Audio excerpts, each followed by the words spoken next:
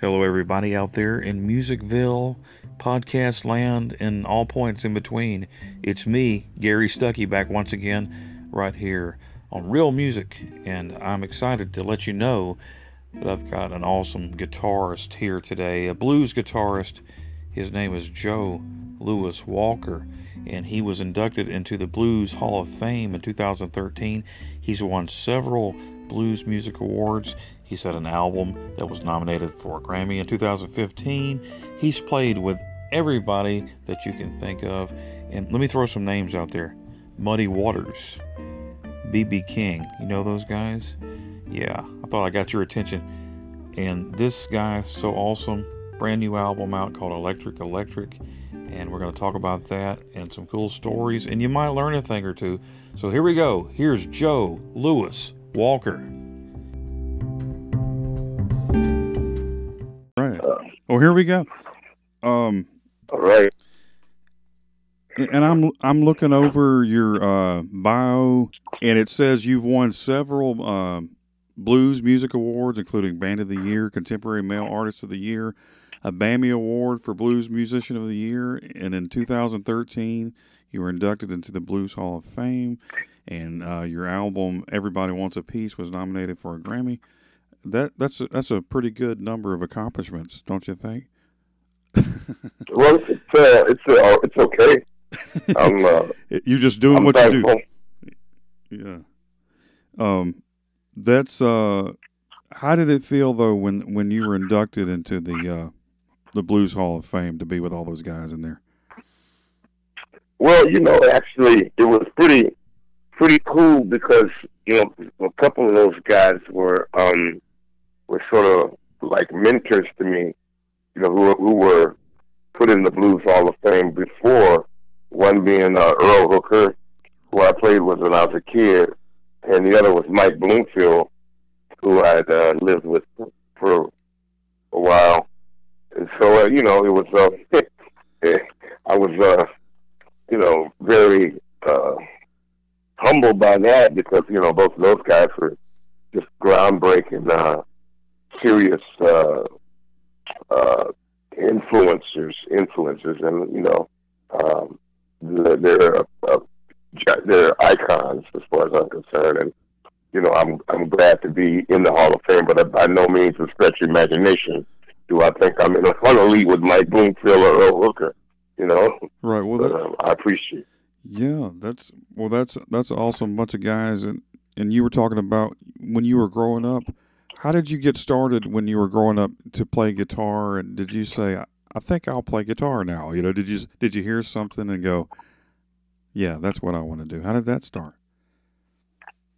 Well, my father is from Cleveland, Mississippi.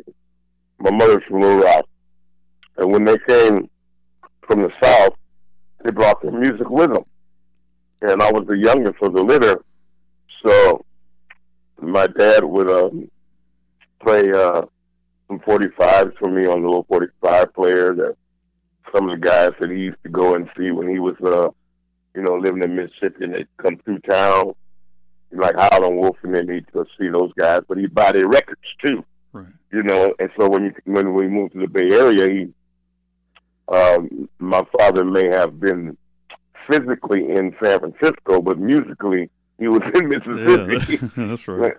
And so he passed that on to me, at an early age, 6 years old, 7 years old. I can't tell you too much of what I did at 6 or 7 years old, but I can tell you that I listened to music when my father would come home from work in construction and, spin his records and sort of unwind, and then I'd have a little a beer or something, right. And they put him back, in some of the good times in Mississippi, which was for him being able to listen to the music and listen to those guys and know that that they made it through. He was very proud, as all those guys were proud of each other. That they had made something out of nothing, right. So to speak, and that they could hold their head up high, and they were in a situation where they could make a better life for their families and whatnot. It was more than just music.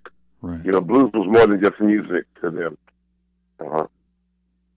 And Yes. with those guys, though, you know, growing up listening to those guys, and, you know, me being from right here in Alabama, I know that music is so special to everybody, like all over the world. And you know, you had all these British bands coming, trying to copy the blues, and it's just, that's all part of it, right? And I know a lot of those guys really appreciated the music, you know.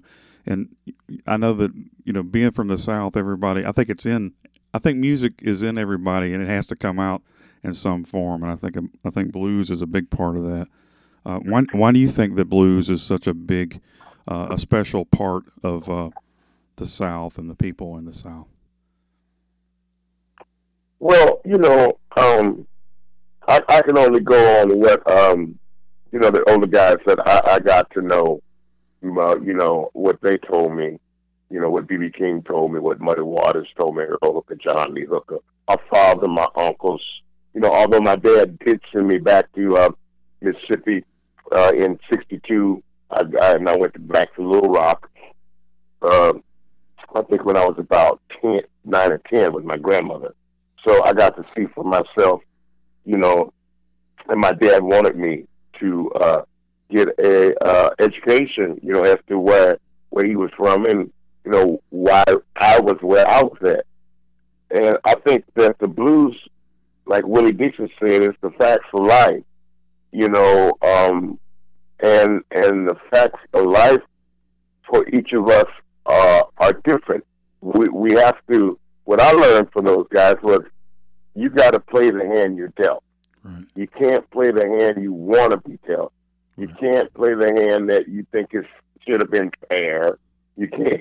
You just got to play the hand you're dealt. That's it. And I think that resilience is what you hear in the blues.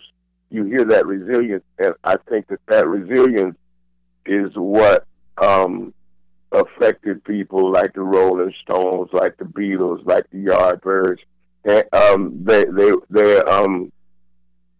they, like he said, you know, no disrespect, he didn't want to be, you know, Frank Sinatra. He wanted to be Howlin' Wolf. Yeah. You know, no disrespect to Frank Sinatra. Right. And, you know, to be quite honest, you know, all the English guys I know, and I know just about all the cats you name, and I mean, they all felt that, like, you know, I sort of did, because my dad sent me down south until Mike Bloomfield sent me to Chicago in '69, and I could see for myself how the conditions were that spawned the blues, and I think that those conditions a little bit were what some of the English guys were going through, because they had to go through the Blitzkrieg and the bombing, so they had a little bit of that. Right. You know, and I think that the music made itself just, you know, it spoke to those guys the same way it spoke to Elvis Presley. Right. You know, the same way it spoke to Dwayne Allman and the Muscle Shoals rhythm section. Right. You know, except those guys, Dwayne and Muscle Shoals and them, got to be a part of that. Right. Because Dwayne didn't only play with the Allman Brothers, he played with Wilson Pickett. Okay, how many cats you know played with Aretha Franklin? That's crazy. You know, and Dwayne was the conduit. You know, and he was that link to make guys like my dad feel comfortable in a situation with guys like Rick Hall and them. Right. You know, who you know, had one foot in and one foot out. So, you know, they have a great biography right now about Aretha Franklin with Jennifer Hudson. I love that, it. you know, you see it when she goes, and you know, when she first goes to Muscle Shoals, how she reacts. She doesn't react anything like her husband does. Her husband sort of react like Wilson Pickett did when he went down there, right? Which is sort of, you know, and Dwayne mitigated that, and you know, I can personally speak on that, because I was making records with a guy named Steve Cropper, and I was supposed to make a record with the Booker T. MDs back in Epping, and Steve said, Joe, you know, will you just take a day trip with me? Take a day trip to Muscle Shoals and meet the guys, man. And you know, at that time, you know, I was pretty good friends with Booker and Duck God rest his soul, Yeah. and Steve Potts, Al Jackson Jr.'s nephew, the drummer, and we had sort of, we were going to do something. But when I took that day trip down there, and I met Roger Hawkins, God rest his soul, the great drummer, Yes. and David Hood, and Clayton Ivey, and all those guys, we started jamming, and we recorded 5 songs in one day, original songs, Right. So it when you get into the music, it gets in all of our blood, Yeah. and that's just the best way I can put it, Well, that's a good way of putting it. It's got to come out, right? Whatever's inside of you, it comes out in the form of the blues or whatever that comes out that's a part of your soul. Right? Yeah, that's good stuff. But Mm-hmm. you were growing up though, as a young guy, a kid, basically. You're jamming with Albert King and Freddie King and Muddy Waters and all that. How did you end up playing with those guys? Well, I was in the Bay Area. Me and my cousins had a band, and one of my older cousins turned professional. He went on the road. They had a hit record, million-selling record with a guy named Roger Collins in Oakland named She's Looking Good. In fact, Howlin' Wolf covered the record. And so we had been playing since I was 12 years old, playing all over California because we were part of a drum corps. We played all the Elks Lounges, all the young people drum corps all over. And then we played the Film Auditorium because that was our community playhouse before the hippies got there. Right. And we would play the big California hall, and we played 4 and 5 nights a week. Being 13 and 14, we joined the union. I joined the union when I was 14 years old. Wow. Full-fledged union member. $125. This is 1964. And so we would be able to get union gigs. And so we were doing pretty good. I remember playing this Governor's Ball in Sacramento when I was 13 or 14. And I got $100. Wow. Each one of me and my cousins got $100 apiece. I know cats that are making $100 now. That's not shabby now, yeah, for a kid. Man, you were rich back in those days, man. Yeah. That's good stuff. So, we were doing pretty good. But I was living with my dad, my mom, and what have you. And so when I just would act like I was going to school when I was 14, 15. And I, leave in the morning, leave my books downstairs and take off, go hang out, play music with my friends' house and whatnot. So by the time I got 15, my dad said, "Hey, Joe, I think you got to go because you got your own idea for how houses should be run and rent paid, and you're not going to school, you're not doing anything we asked you to do." Right. And I said, "Well, hey, you the one put this stuff in me." So I mean, he was sort of proud of me, but he really wanted me to get my education and all that stuff, and I quit school and everything. Right. And was pretty much playing. I was playing at a club called the Matrix a lot, and all the blues guys would come there.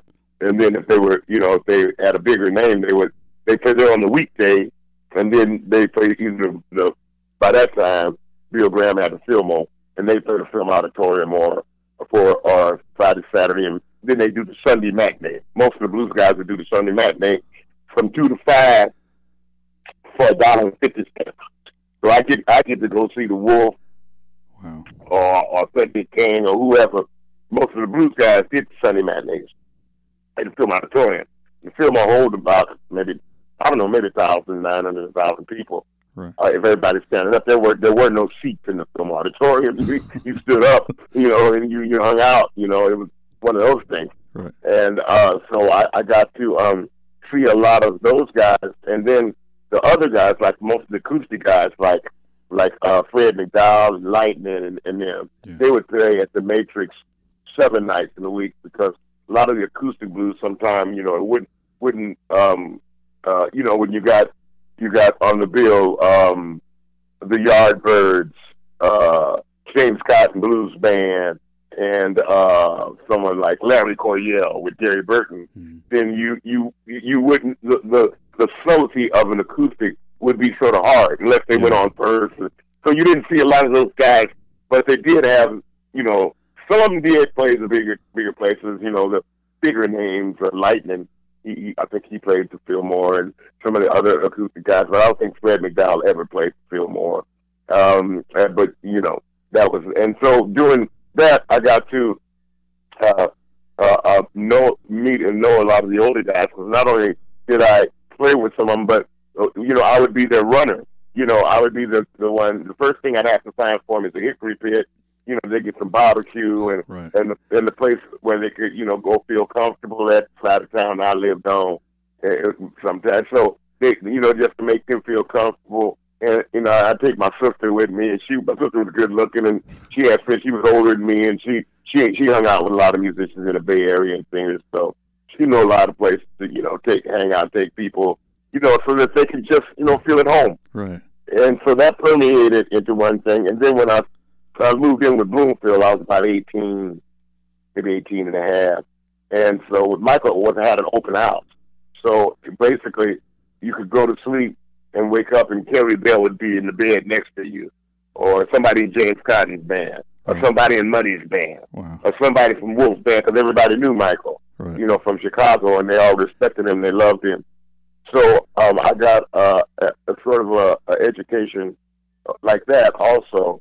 So I was fortunate to meet all those guys, and then when I had relationships or understandings or a good a rapport with people like Muddy Waters, Muddy, would make me an offer. Says, if you can make it to Toronto, I'm playing the Colonial Inn, a big blues club. Wow. And upstairs is the main act, and downstairs is the opening act. So I'd make it to Toronto, and for 2 weeks I'd be opening for Muddy, and for 2 weeks I'd be able to go have dinner with him and watch him play cards and just talk, listen to him talk. And I got to be really good friends with the guys in the band, with Willie Smith and Fuzz, the bass player, Calvin Jones, and Pine Top, rest all their souls, and some of the other guys, Pee Wee Madison and guys like that. So that's how I got to know a lot of those older guys.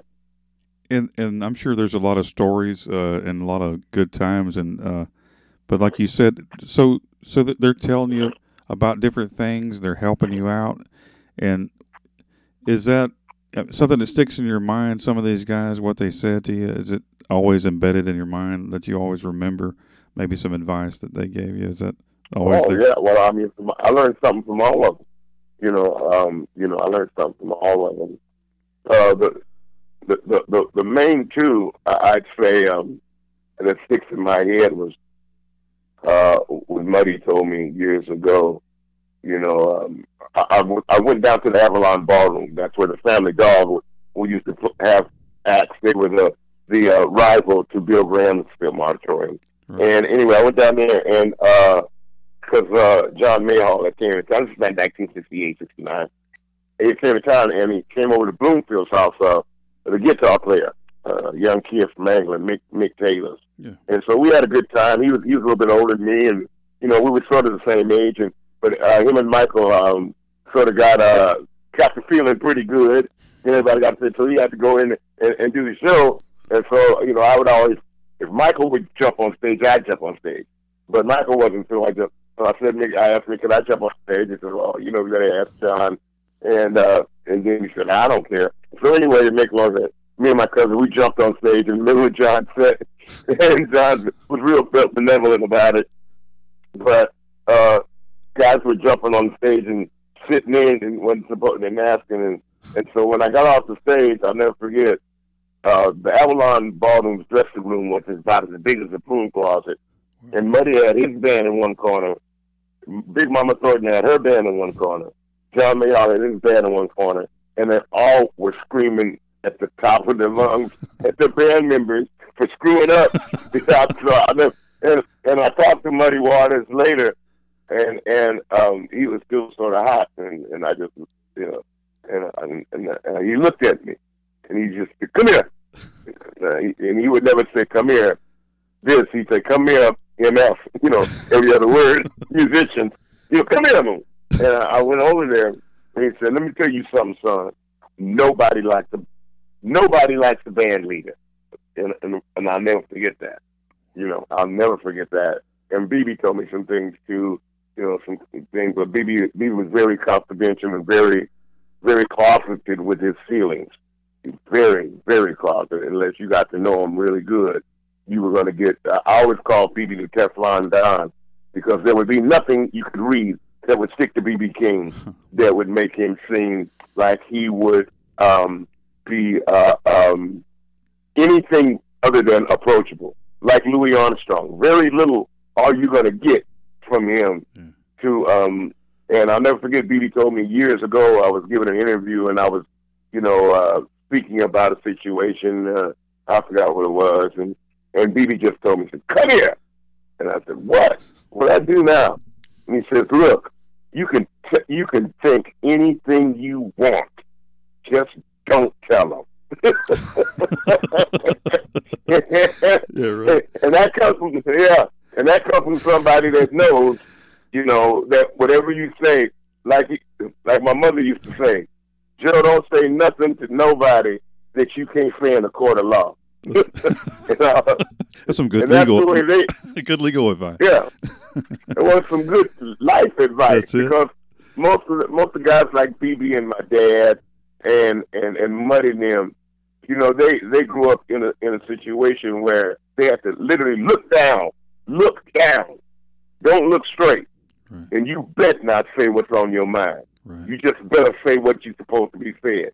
Right. Well, that stuck with them. And they never complain. You never hear an interview with Muddy Waters complaining about his treatment. You'll never hear an interview from B.B. King. You will never hear. My dad never complained about what he went through in the South, ever. Wow. He just told me one thing. He says, "You know what? I'm just thank God that I have an opportunity to get somewhere where I can do something for my family, because I would have been swinging on a tree, because my father was 6'4". He couldn't make himself small. Right. He couldn't do it. And, that's just being honest. That's the truth about the situation. Right. I know everybody's got a story, but the blues comes out of that story. It doesn't come out of a trust fund. I'm sorry. It just doesn't. It's the truth. That's the story that it comes out of. It comes out of a strange fruit story, and it comes out of, people getting together like Dwayne Allman, God bless him, and Muscle Shoals, and guys, Steve Cropper, Booker T and the MGs. Those guys, a lot of people don't know that Steve and Duck and Booker and Al Jackson Jr. integrated more places just by being the musicians that they were, because they refused. Booker said if Cropper said if Booker and Al Jackson Jr. can't stay at a hotel, we're not staying. Right. Booker said if Duck and Crop can't stay at a hotel, we ain't staying. That was just the way they dealt with it. They didn't go out and make a big press release. Right. They didn't make a da-da, but it got around, Right. And so, when, just to be quite honest with me, that really, for me, made my respect of Duck and Steve go through the roof, because they did not put that out there. You've never heard this story. Yeah. I bet you might. You ain't. And you'd have to pull teeth to get Cropper to talk about things like that. And because he doesn't want any credit for some things that he feels like, should have been right anyway. That's right. That's the only thing. And so with Muscle Shoals, those guys showed it in the way they played it, right, and in the way they made everybody comfortable. So you could say that the music really was a conduit to, the way people treated each other, with respect, and I think you can hear that in all the Muscle Shoals music. You can hear it in all the Stax music. You really can.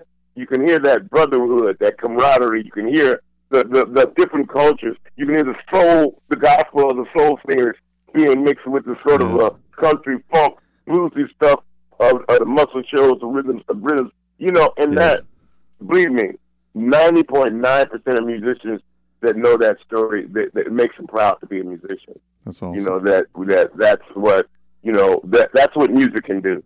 That's it. It brings people together. Mm-hmm. Yeah.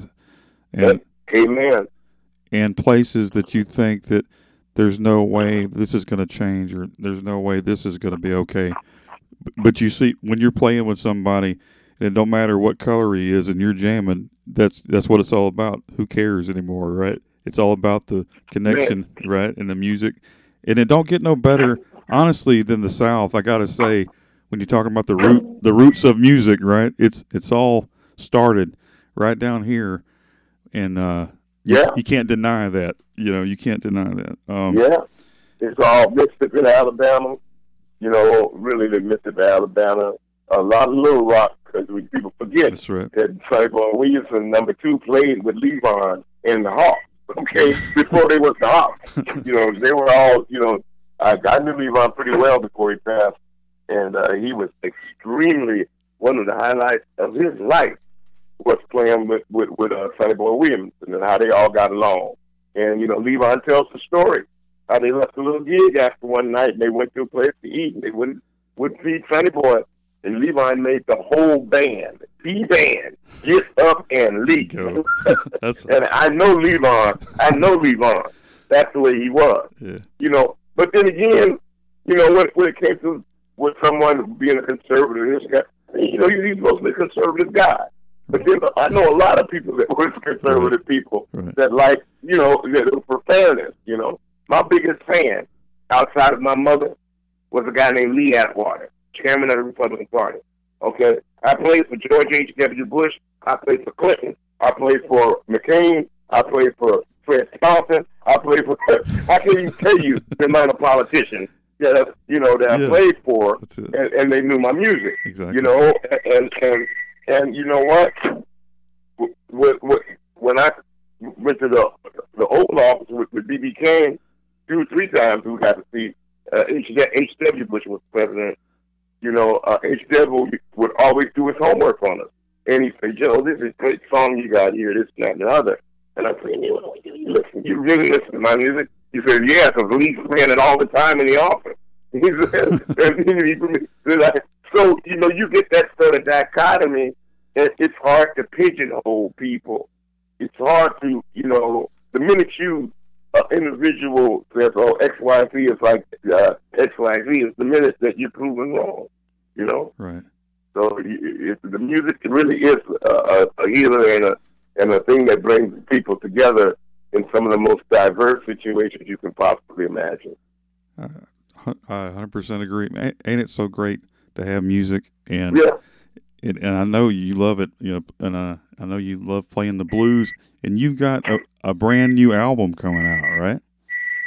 Yes, sir. Yes, sir. It's called Eclectic Electric. That's a catchy name, for what you're doing. So let's talk about that a little bit. Yeah. Well, I had some requests from some of my friends and family and some of the producers I've worked with and the record company and whatnot. And I said, well, what do you guys want? What do you guys hear me doing? Because this is my 30th album since 1985. Wow. And so I've done a little bit of everything. And a lot of them came back and said, well, Joe, that version that you did for that compilation with Junior Wells and all those guys on the Rolling Stones thing, your version of Heart of Stone was great. Another person said, that I looked at your music, and the one that you get the most hits on is on your version of the compilation, the Beatles' White Album, where you did While My Guitar Jammy. We stuck out all these type of things, and said, hey man, you used to play acoustic, that Muddy Waters song too, Train. So when I got all these requests, I'm up to listen. I'm 100 songs, and so we picked, me and some of the guys in the band. We picked some songs and said, let's start to do these songs our way. So the first one we picked was Werewolves of London, because my buddy helped write that song, and so he agreed to play slide guitar on it. So my buddy Waddy Wachtell plays on the song with us, but we made it our own style. We made it extremely funky. And we also did the same with my other friend, Danny Cotchamore, song, All She Wants to Do Is Dance All Night.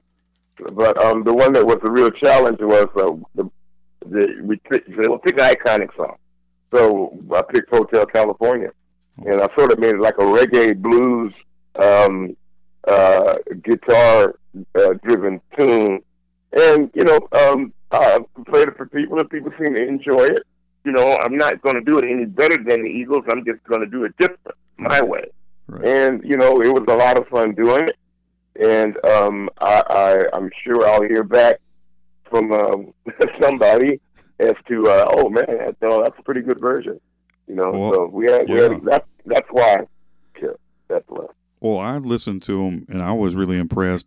You know, a lot of people, there ain't too many people that can cover the Eagles and make it their own, and people go, hey, I really like that. But I honestly, I really like your version of that. It's really really cool. And like you said, the Werewolves of London, it's really, when you take a different approach, you can't copy a song exactly, but when you put your own touch to it, and you've got that, like you said, the blues and the reggae type thing going on. Yeah. It's just got a cool, it's a different sound. It makes it like a new song. It's really good. I mean, Yeah. You know, what's funny is the one thing that everybody hears the version of Hotel California says, oh, everybody is, now I can hear the words and I know what it's saying. Yeah. Right. But, you know, because, B.B. King just, him and Willie defeated me to death. Diction. You want people to hear every word you're saying. No slang, diction is extremely important. And so I try to, with a song like that with a lot of lyrics, so I try to get my diction straight with my intonation. And what I learned from Cropper is that, you don't end a song the way you start it. You should have some ebbs and flows. And, at the end, it should, you should be driving it home a little bit. So I try to just add a little something in those aspects to the tune, because it's a great tune. But, I listened to their version once before I did this. And then I wouldn't listen to it anymore. Right. Then we sat in the room and we came up with an arrangement that we thought worked. And we did the vocals and all the backgrounds. And I brought Murali Coryell in to play the main lead guitar, and I played the foil to his lead guitar. Because Murali's just a great guitar player. He runs in his family. His father was one of the greatest guitar players in the world, Larry Coryell, rest his soul. So it turned out, it was fun doing it. It was fun in the studio. When it's fun, sometimes that permeates to the, to the record. Yeah, it sounds like you're having fun. I mean, I think everybody's going to enjoy that. So how would you describe your playing style? If somebody said, "What's your style?" What would you say? No disrespect, but I don't try to describe myself. Okay. I leave it to someone else. Really, I honestly do. I just, for me, I must say that, one thing about me as a musician, I'm a restless soul. So I'm not one to sit and do one thing over and over again, and so if there's anything, but then that's the generation that I come out of. Yeah. The musicians that were really well known, younger guys that were well known when I was coming up, that I looked up to, that got to be famous or well known, like Jimi Hendrix and Mike Bloomfield, Buddy Miles, Buddy Guy, guys like that. They really always they always kept moving, trying to push themselves musically, and even when I was around them, it wasn't, they could have played the same thing over and over again, but just from the big stars, like, I mean, you listen to a Smokey Robinson record from '62, Shop Around or Who's Loving You, yeah. And you listen to a Smokey Robinson record from '82, it's 100 miles Yes. difference. Yes. The chances that Tears of a Clown sound nothing. Right. Sounds nothing like going to a go-go. This is true. This is true. Yeah, and then you say, on the other hand, the other groundbreakers, the Beatles doing "She Loves You, Yeah, Yeah," don't sound anything like "I Am the Walrus." Right. Exactly. What a difference! Like 5 or 6 years make. Yeah, it's cool. And LSD. Well, that does tend to, you know what I'm saying? It messes with you. Well, that's true though. I mean, but who wants to hear the same album done the same. You know, who wants to hear that? So I guess some people do, but I mean, you got to change it up. You got to mix it up and make it different, Yeah. and stuff like that. Well, you got to play with BB. You were talking about BB. I know you did it. You worked on his album. You used to play together and things like that. And I know you miss playing with him. We did a video too, and we did one album that won the Grammy, Blues Summit, and we did the live video, the Blues Summit video with all of us there, Albert Collins, and a lot of the people are dead now, gone, rest in peace, Albert and Coco Taylor and several other the people have passed. Katie Webster's gone, and quite a few more. But I did a lot of playing with BB, and I would go to his house in Vegas and spend time with him, and that took him a couple of guitars. He gave me a Lucille, which it was kind of him, and he would take time out with me, and I'll forever be thankful that he always made time for me, and he's special. That's awesome. Oh, I know you have a lot of stories. Maybe you need to write a book one day and just have all that in there. But yeah. And I was looking. Is it true that you opened for Jimi Hendrix one time? Well, no, I wasn't on the show with Jimmy. I mean, I went to parties with him because I was good friends with Michael Bloomfield and Buddy Miles, and Buddy Miles was the biggest Jimi Hendrix fan in the world. They were very tight, and Buddy threw some parties for him. And Buddy, it was like a lot of musicians around the area, and so Buddy let me use his rehearsal studio, and then he came and would you let Jimmy use it? I said, oh great, and I let Jimmy use it. So I got to know him a little bit, and later in life I got to know Billy Cox pretty good, and I know Juma Sultan, to keep the conga player to play with him at Woodstock. I know Juma. He's playing congas on Hotel California. Oh, wow. Juma's playing percussion on that. All right. So I was fortunate to play with a lot of those guys. Bobby Weir, Garcia, and because I was from the Bay Area. Yes. And I played a lot of 2 to 6 joints. 2 to 6 in the morning, and all to get. That's when you can play 5 nights a week, 7 nights a week.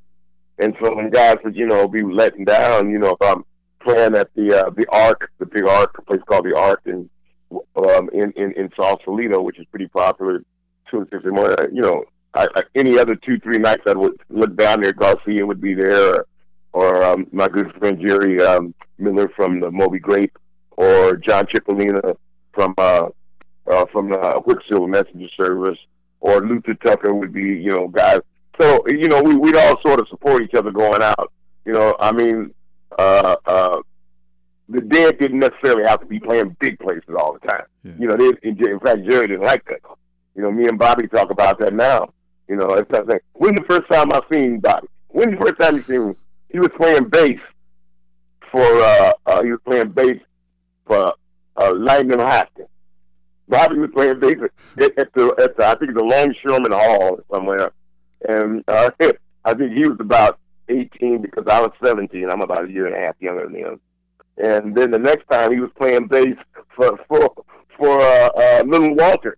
Like the only time I ever seen Little Walter. Wow. The Dead were backing him up. And people forget that. That's that thing me and you were just talking about. Yeah. How that sort of connection. Right. That real connection. That's it. And so what happened was in the Bay Area, you get things like, the Dead back in Bo Diddley, Lil Walter. You get Steve Miller Band, which is the blues band, Steve Miller Blues Band, making a whole record with Chuck Berry back at T-Bone Walker. Yeah. You get that sort of juxtaposition.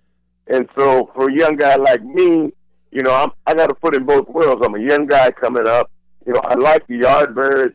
I like the energy, of their version of Smokestack Lightning. Yeah. But I heard the real one from my dad, right. And so I know both versions, and I see where it's going. I see that, young people are getting turned on through Howlin' Wolf, through the Yardbirds and the Stones, Right. and a lot of other older people. Like I turned my dad on to the Yardbirds. He wasn't crazy about that, but he did like the Rolling Stones because they brought the Howlin' Wolf on TV with them one time. That's awesome. And he seen them when they brought the Howlin' Wolf on Shindig one night. And my dad, he couldn't say enough about him. He said, "Oh boy, them boys there, they know the blues." Huh? He said, "They know the blues because if they gonna have Bigfoot Chester up here." He said, "Man, next gonna be on TV is gonna be Muddy Water." But Muddy didn't, he didn't get a chance to get on TV. Chuck Berry did, with his rock and roll, and Bo Diddley did. Bo Diddley did Ed Sullivan in the mid '50s. But a lot of those guys didn't get a chance to get on national TV. Right. And when you thinking about those legends and things like that, and like you said, most of those guys are not here with us anymore. But as you get older and there's another generation, is there anything that you want to say to the next generation of blues artists out there that you could give advice to? Well, I don't know. I can only go from my own personal experience, and I know that the reason that I got in this is because I loved it, the music, and all the people that I've mentioned to you, the ones that I were around, the reason that they got into it because they loved it, and all I can say is, if you love this music, play it like you love it, and understand that it's not, blues is a little bit different. It's really not the notes in the music. It's really, no disrespect, it's really not about a 500 note a minute guitar solo. Right. It's not about a $1 million tour bus. It's not about a private plane or playing in a $10,000 Armani suite. That doesn't, just because somebody gets famous and they get to do all that, does not necessarily make them be a blues artist that in the tradition of someone like Son House, who when you see him, you can see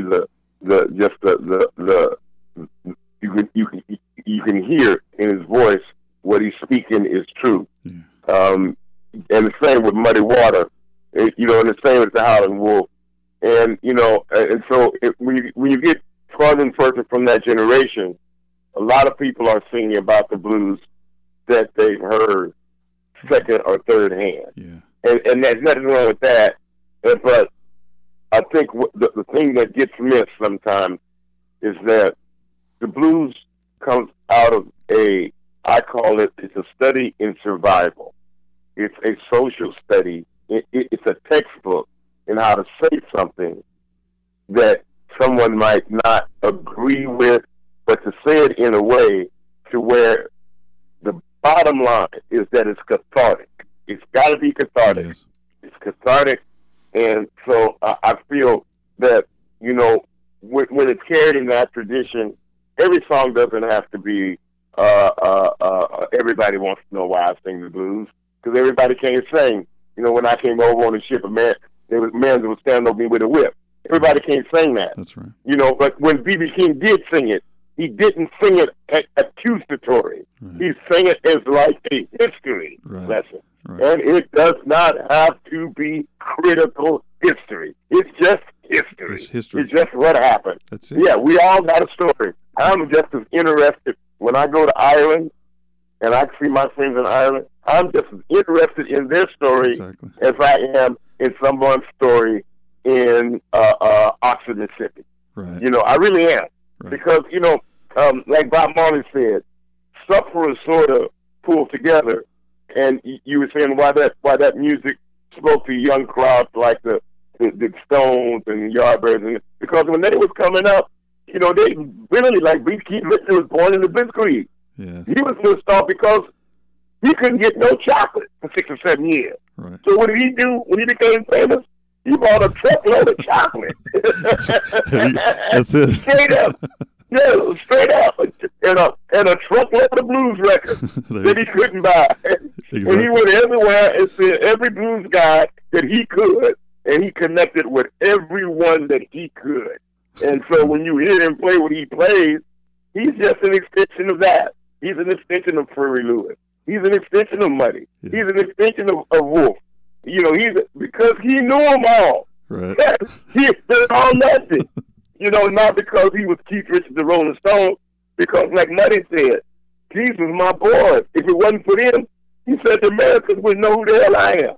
And he's absolutely right. Right. You know, if it wasn't for people like the Stones and the Yardbirds and people like Jeff Beck doing I Ain't Superstitious, 90% of the musicians I know wouldn't know who the hell those guys were.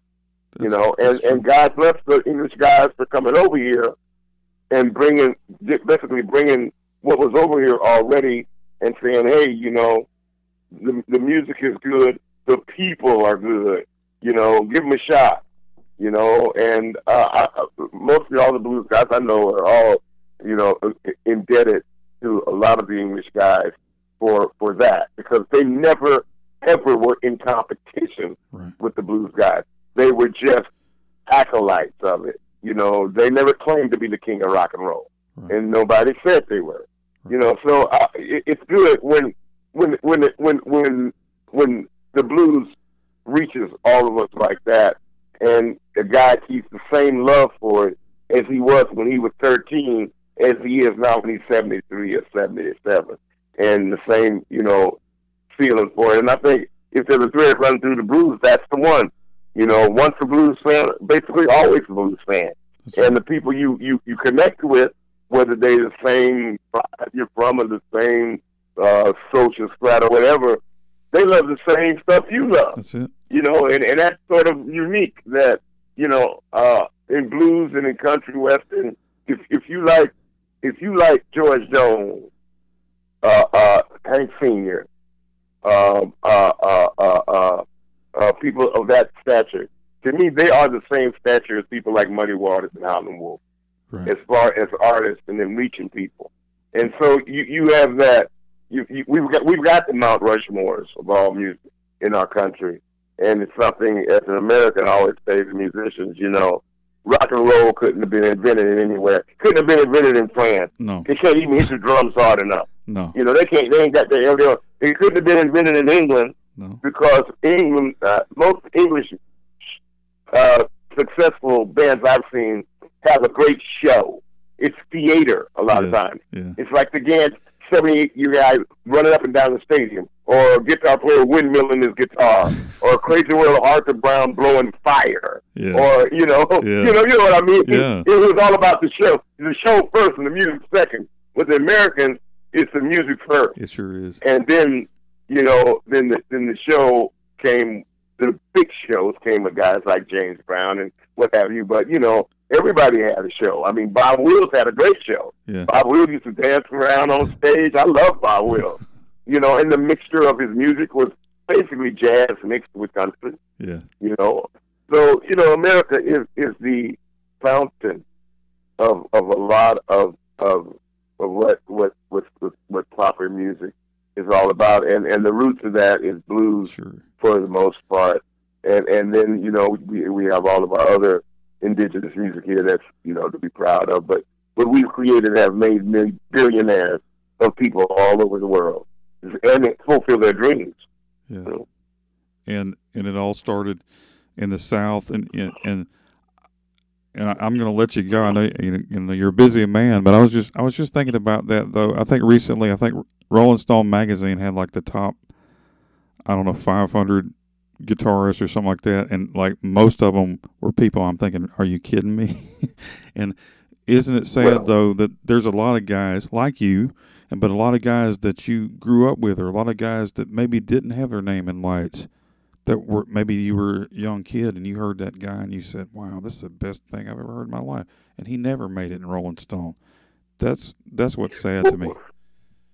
Well, you know, people go by their points of reference, and so, you know, just to give you for example, and there's no right and wrong in this, what I'm saying, it's just an example. When you can take this template, and you can't take someone's motivations the same, but what happens, the outcome's the same.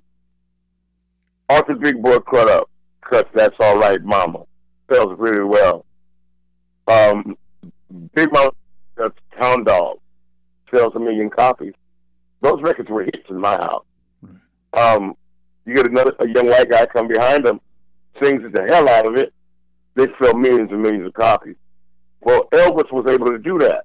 Okay, Chuck Berry on the other hand was doing the same thing with the. He wanted to be a country star. Elvis didn't want to be a country star. They had invented a style for him to play. So he related to rhythm and blues, whether it's Big Money Honey by the Drifters or whether it was Mystery Train by Little Junior Parker and the Blue Flame, whatever it was. That's where Elvis's heart was. So when he sang those songs and they became million sellers, it was great. Now, on the other side of that coin, you have someone like Pat Boone, who basically, when Little Richard would let out Tutti Frutti, they let Pat Boone's out 3 days later, and it would sell 1 trillion copies because it was better than Little Richard's. Or not to be confused with someone who feels in the wrong place, but who did a lot of good, was Ricky Nelson. Ricky Nelson did I'm Walking to New Orleans, in Summer Fat Thomas. He sold 1 trillion copies. So you fast forward that to the Allman Brothers doing One Way Out by Sonny Boy Williamson. Sells 1 trillion copies. Sonny Boy never reached that audience. You fast forward to the Stones doing Anything by Muddy. That's right.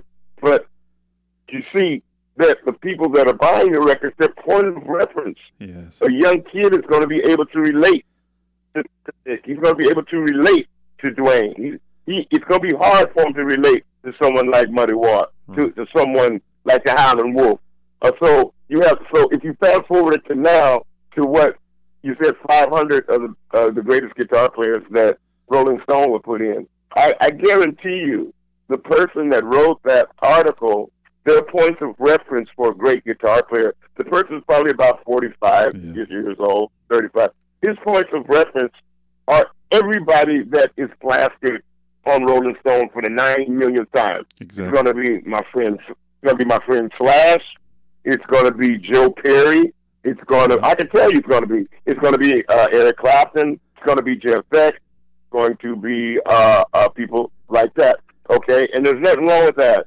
But the person who's doing that judgment, they've never heard of Eddie Taylor, other than hearing his licks 1 million times. Right. With Eddie Taylor, there's no rock and roll because he put the lumpity lump up under Jimmy Reed.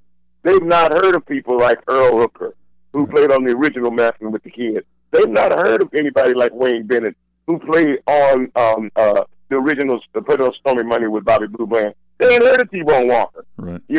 So it's their point of reference.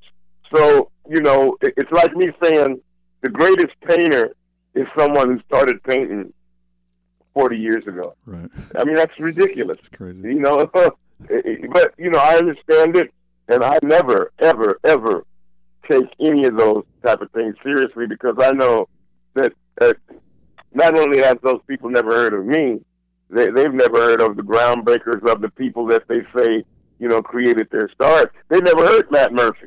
Right. Oh, they've seen him in the movie Blues Brothers. Right. They don't know that Matt Murphy, when he played in England in the 60s, early 60s, that 335 was the sound that those guys, the first sound that those guys, English guys, heard live, basically. Right. So that's the sound that they were striving for. Freddie King's sound was the sound that Eric Clapton got in the John Mayall's Bluesbreaker record. Right. That's a great sound. Clapton knew just what to do with it. He played less than more. He played like an old blues guy. Yeah. He doesn't play like a shredder. Right. So, and he got to play with Aretha Franklin. Right. So, music, music doesn't really, I'll just leave it at this. When Chuck Berry walks in a room with Muddy Waters, with Les Paul, with Chet Atkins, with Django Reinhardt, with T-Bone Walker, with John Lennon, with Keith Richards, Muddy Waters doesn't walk in the room and say, "Hey, I'm Muddy Waters, the blues guitar player." Right. Pete Townsend doesn't walk in the room and say, "Hey, I'm Pete Townsend, the rock kid." Everybody just walks in and say, "Hey, man, I'm so-and-so, the guitar player." And then they say, "What can we all play together? What's one song we can all play together?"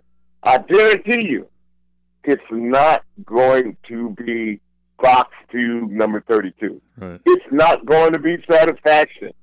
It's not going to be any of those guys' hits. It's going to be it's going to be a rock and roll song. Yeah. And you don't even have to name the song. It's like Chuck said.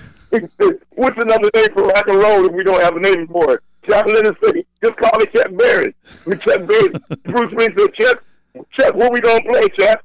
Chuck said, Bruce, we gonna play Chuck Berry. He got it right away. There is nobody else in the history of music that can say that. That's right. Nobody. Fucking Johann Bach can't even sing. I mean, it's just incredible. That imprint. So I bet you on that list of 500 guitar players, they put Chuck Berry like 299. I can't remember. It was something stupid, man. I was looking and talking about the Bay Area. I'm a big fan of Neil Schon. Did you ever play with Neil? He's from San Francisco. Yeah, I've known Neil. And but I was looking through there, and I'm like, he's not even in. I'm like, come on, man. But you know who was? I think Paul Simon was like number 18, and no, like you said, no disrespect to Paul Simon, but when I'm thinking of the greatest guitar players of all time, Paul Simon doesn't pop in my head. Yeah, I bet you Django Reinhardt was probably number 480th. And the guy that did it, if you look at the name Django, he says, "Oh man, that was a great movie." Yeah, I love that movie. Yeah, Django Reese, but that ain't Django Reinhardt. He's probably like,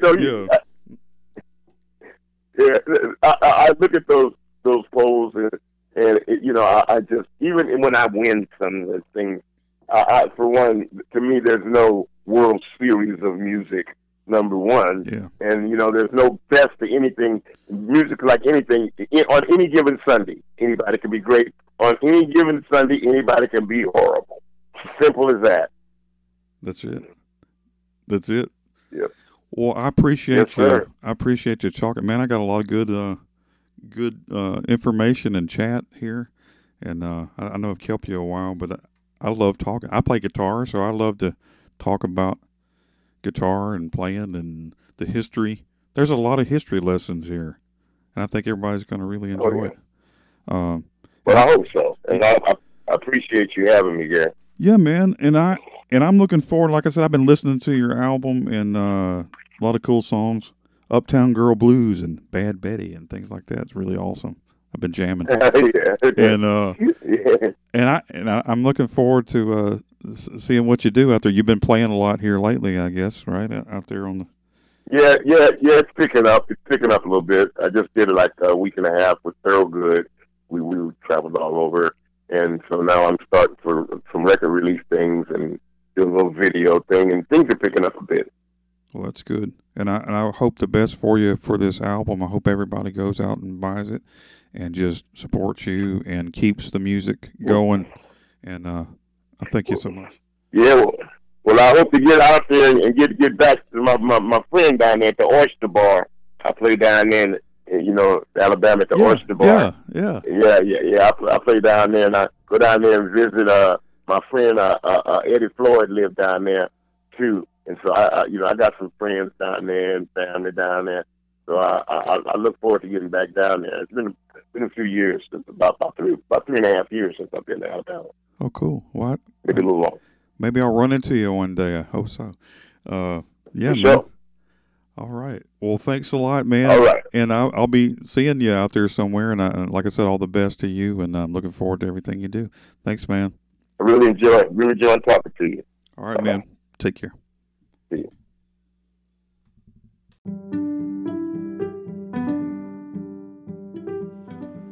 Hello, it's Gary here. Thanks for listening to another episode. If you liked this episode, please share it with all your friends and let everybody know about it. And if you like it a lot, maybe you can help out. You can support this channel by clicking on the support button, and you can donate whatever amount that you feel like once a month, and I would greatly appreciate it. It helps me out. so much. And you can also check out my YouTube channel that goes along with this podcast. It's called Real Music with Gary Stuckey also. So check it out. And until next time, everybody, whatever you do, keep the music real.